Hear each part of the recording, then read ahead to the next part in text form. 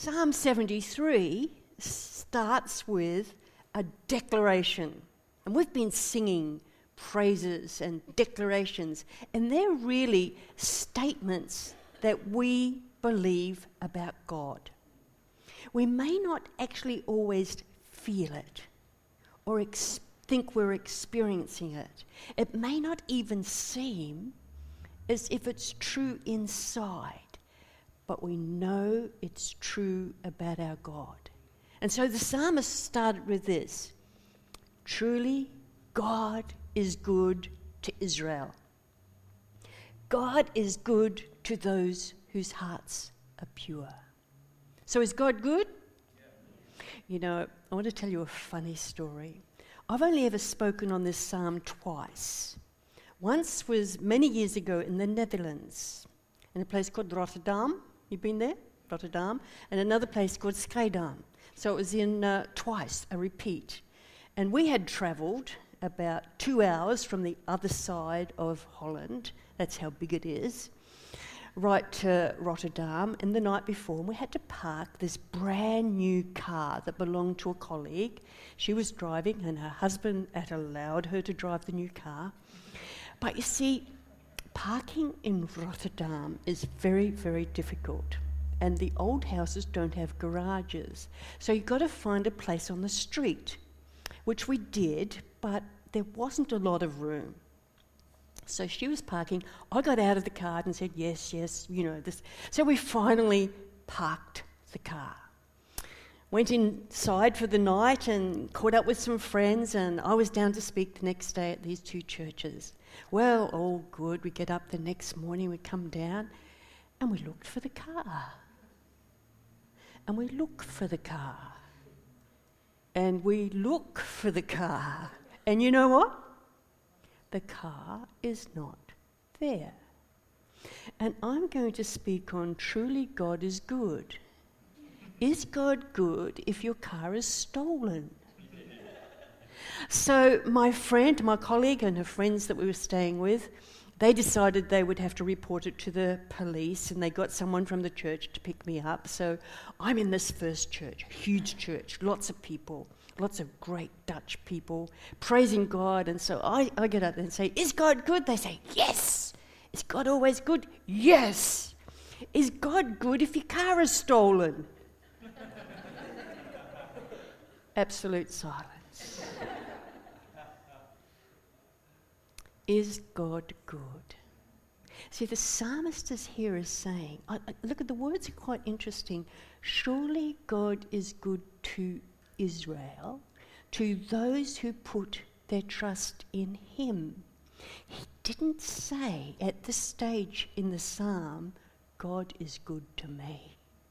He knew about the goodness of God. He knew that God is good, and God never lets us down. God is good. Asaph, the psalmist who wrote this, is going to take us on a journey of being able to express very honestly the times when we ask, why? Why me? Why them? Why? Because Asaph's story is in the very next verse. He says, but as for me, I almost lost my footing. I did. My feet were slipping and I was almost gone. And this is Asaph's story. It's not mine. Sorry, I didn't even realise that was. You want to know what happened, don't you? Okay. This is extra time. I was having a great time, and we had decided we'd go for a barbecue, have a look at Greens Beach. It was a really nice day last Saturday. And then we were going to go down and walk the long walk of Greens Beach. Some people were swimming, but it wasn't quite that hot. And we found this path, and I saw a boat out there, and I'm looking at the boat. I'm looking at the boat. And then I'm on the ground. I slipped. And I was almost gone. And I was in agony. And I broke my ankle both sides, and dislocated it. And so I'm lying in there, a crumbling mess. And I knew it was broken straight away. But God is good. I live in a wonderful country where we have an ambulance, paramedics, who had to call 2 strong men up from the beach. Because God is good. A bit young, Amanda. Dorothy. Okay, so because they couldn't get the stretcher out of the sand, and they couldn't lift me. But one of these, they both had dogs, these strong men, and one of them was off the lead. He'd been in the water, he was a puppy, and he was about this big, and he saw me and he jumped all over me. He loved me nearly to death. It was agony. Anyhow, we got in there, and so I spent a couple of nights, had some surgery, and for 6 weeks, I'll be in wheels. But it's okay, God is good. Because, I'll just do a side story. The other day I was sitting in my room and thinking, why me? Why is it that I've been able to live in a privileged country? Because only about 2% of people in the world, if that, would have had the service that I had on Saturday night. I think I was at the emergency at 4 o'clock, I was out of surgery at 11 o'clock that night, had a lot of people looking after me. You just name them, specialists, all of the kind of thing. Why me, Lord? I am privileged. I don't think we hear that why story very often, do we? But today I had to Google some facts about poverty and stuff like that, because it really did amaze me that I lived in such a country and was grateful to God. Anyhow, is God good? Is God good? So Asaph's story was his foot was slipping. This is metaphorically. I'm sure he didn't break his ankle. And he decided that he was having a growl, a moan, a whinge with God. And God didn't mind. Because Asaph had just got a little bit screwed up about what he was seeing. He looked and he saw, quite honestly, prosperity he saw riches for the people who were wicked. He saw painless, easygoing, problem-free lives for people who didn't even know God. In fact, they were so arrogant, they were so much in your face that they said there was no God. And he looked and he said, how come they are like that? Let's read it.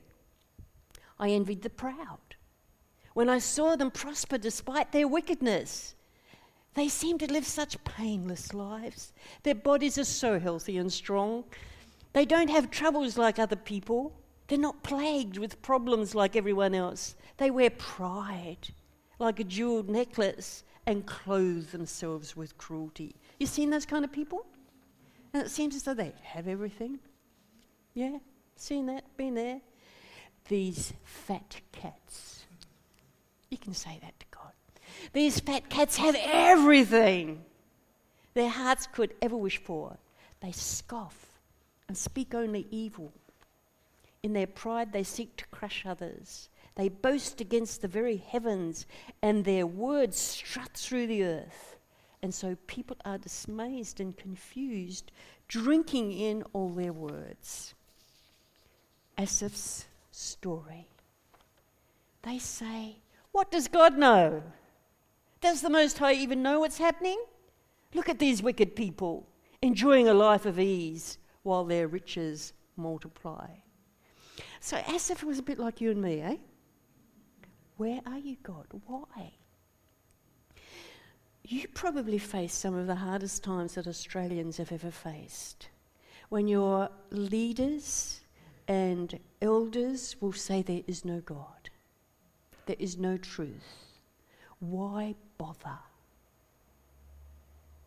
And here, and your family, and as you come with your connect groups and in Undone, there'll be people around you that say, go for God. Keep your eyes on him. And you'll think, is it worth it? Because that's what Asaph said in the next part. He said, look, did I keep my heart pure for nothing? Did I keep myself innocent for no reason? I get nothing but trouble all day. That happened to you? Every morning brings me pain. If I had really spoken to others this way, I would have been a traitor to your people, God. So I tried to understand why the wicked prosper. What a difficult task it is.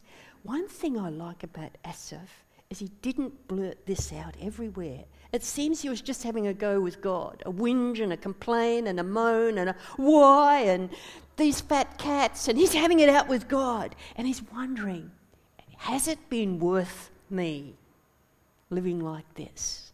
Is it worth it? I know that if I speak this out, I may not be very helpful for people around me. So I'll keep quiet. But I still wonder what's happening. I like him for that, though, that he didn't do that. It's pretty good, eh? You know, I've had some moments in my life with my stories, and I've thought, God, you're asking me to give my life totally to you. I'd already been as a full-time missionary for about 4 or 5 years. And I hadn't yet really learnt that God was good to me. I knew theologically, I could write you a paper, that God's good, God is kind, God is patient, God is everything. There's no evil in him, he's good. And I used to look at people and think, yeah, God's good to that person. And if I want a prayer answered, I'll ask that person to pray. Because God hears their prayers, doesn't seem to hear mine. And God, how can it be that you are asking me to live my life fully committed to you? I may never get married. I may never have children. I may never have a house. I may never have any money, car, won't travel. God, I don't know. Is that called good? Is that called good? I think I started this story with God in about January. And you know, by December that year, I knew without a shadow of a doubt that God was good for Sandy. And you know, I've never doubted it since then. I dared to ask the question. I dared to journey it with God. I dared to go there. Is God good? And when I looked at all the others, and you know, God has been and is amazingly good to me. Does that mean I get everything I want? No. Because everything I want is not good for me. But God's way has been the best. And it's been a good life. Hard, tough, but a good life. Because God has been in my life. And he has been there, and he's never, ever, ever going to let me down. So, yes, there are times when that happens. And so, what did Asaph do? Asaph, he actually, looks like we've lost the thing there, he actually went into the presence of God. We've lost it? Okay. And this is what happens. When you come into the presence of God, you see things differently.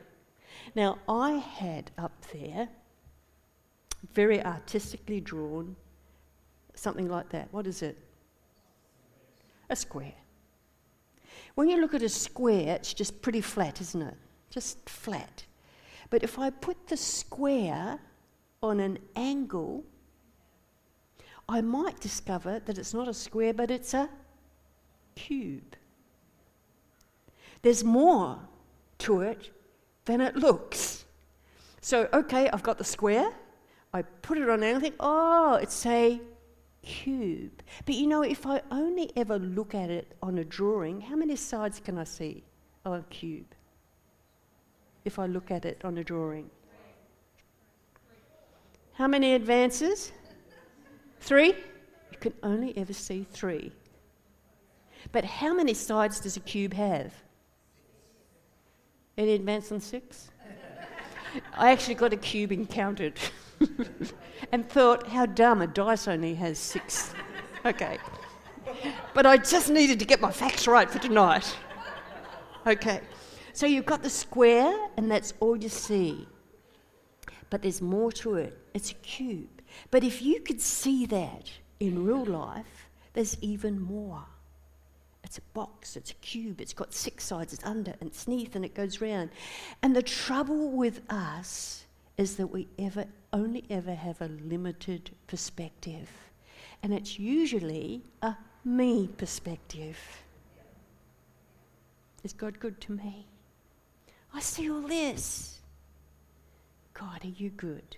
And so the psalmist then says, I'll have to read it to you because we haven't really got it on the screen, but you've got Bibles if you want to follow it. You read it when you get home tonight. The psalmist Asaph says, then I went into the sanctuary.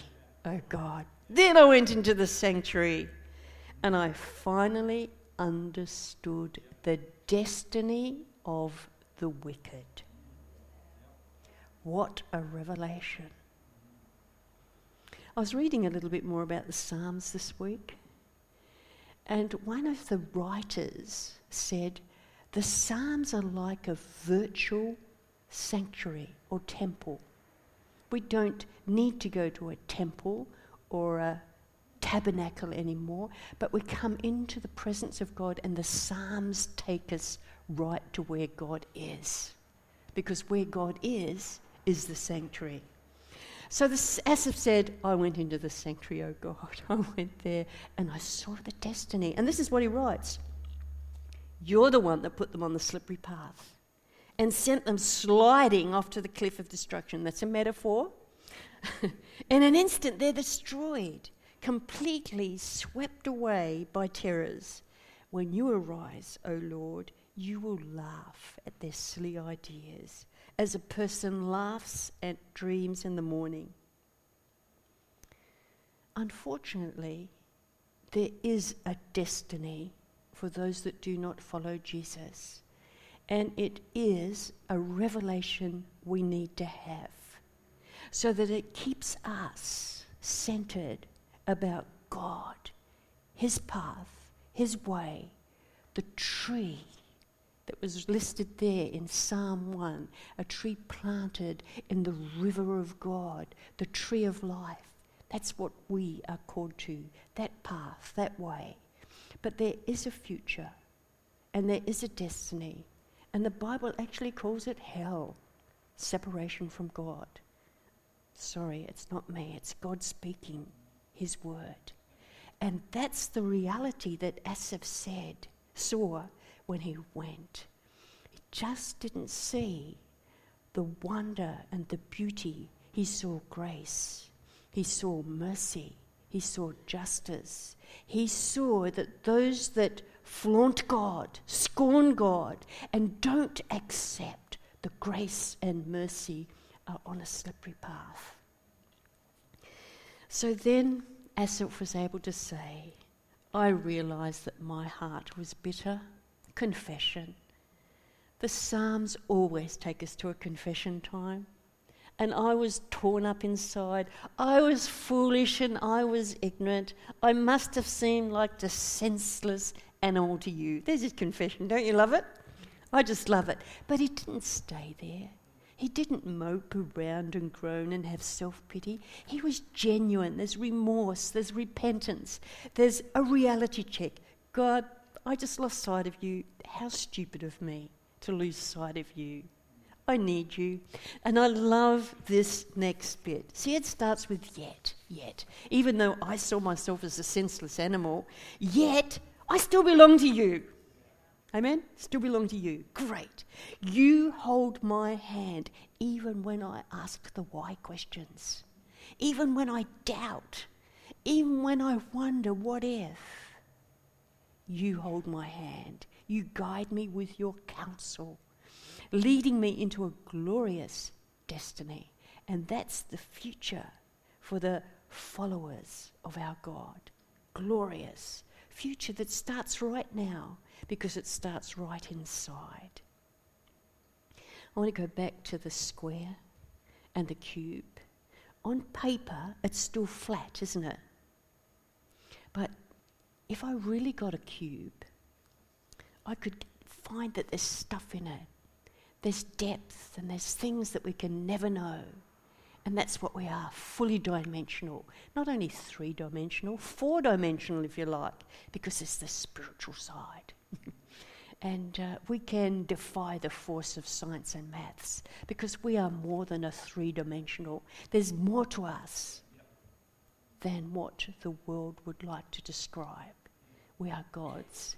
We're not squares or cubes. There's more. There's more. So whom have I got in heaven? No one but you, God. No one you. You're it. You're the one. And I desire you on earth. Lord, the truth is, and this would have been tonight's sermon if I had been here last week, I long for you all the time. But sometimes I forget to long for you because other stuff gets in the way. The whys, the comparisons, the times when I'm senseless and feel like I just did a dumb thing. But you guide me, you hold my hand, and I desire you. When it comes to the rock bottom, there's no one more than you. You're the one I want. My health may fail, my ankle may be broken, my spirit may grow weak. I think it's still strong. But God remains the strength of my heart. He is mine forever. That's his testimony. So he does his confession. Then he does his testimony. Don't you love his testimony?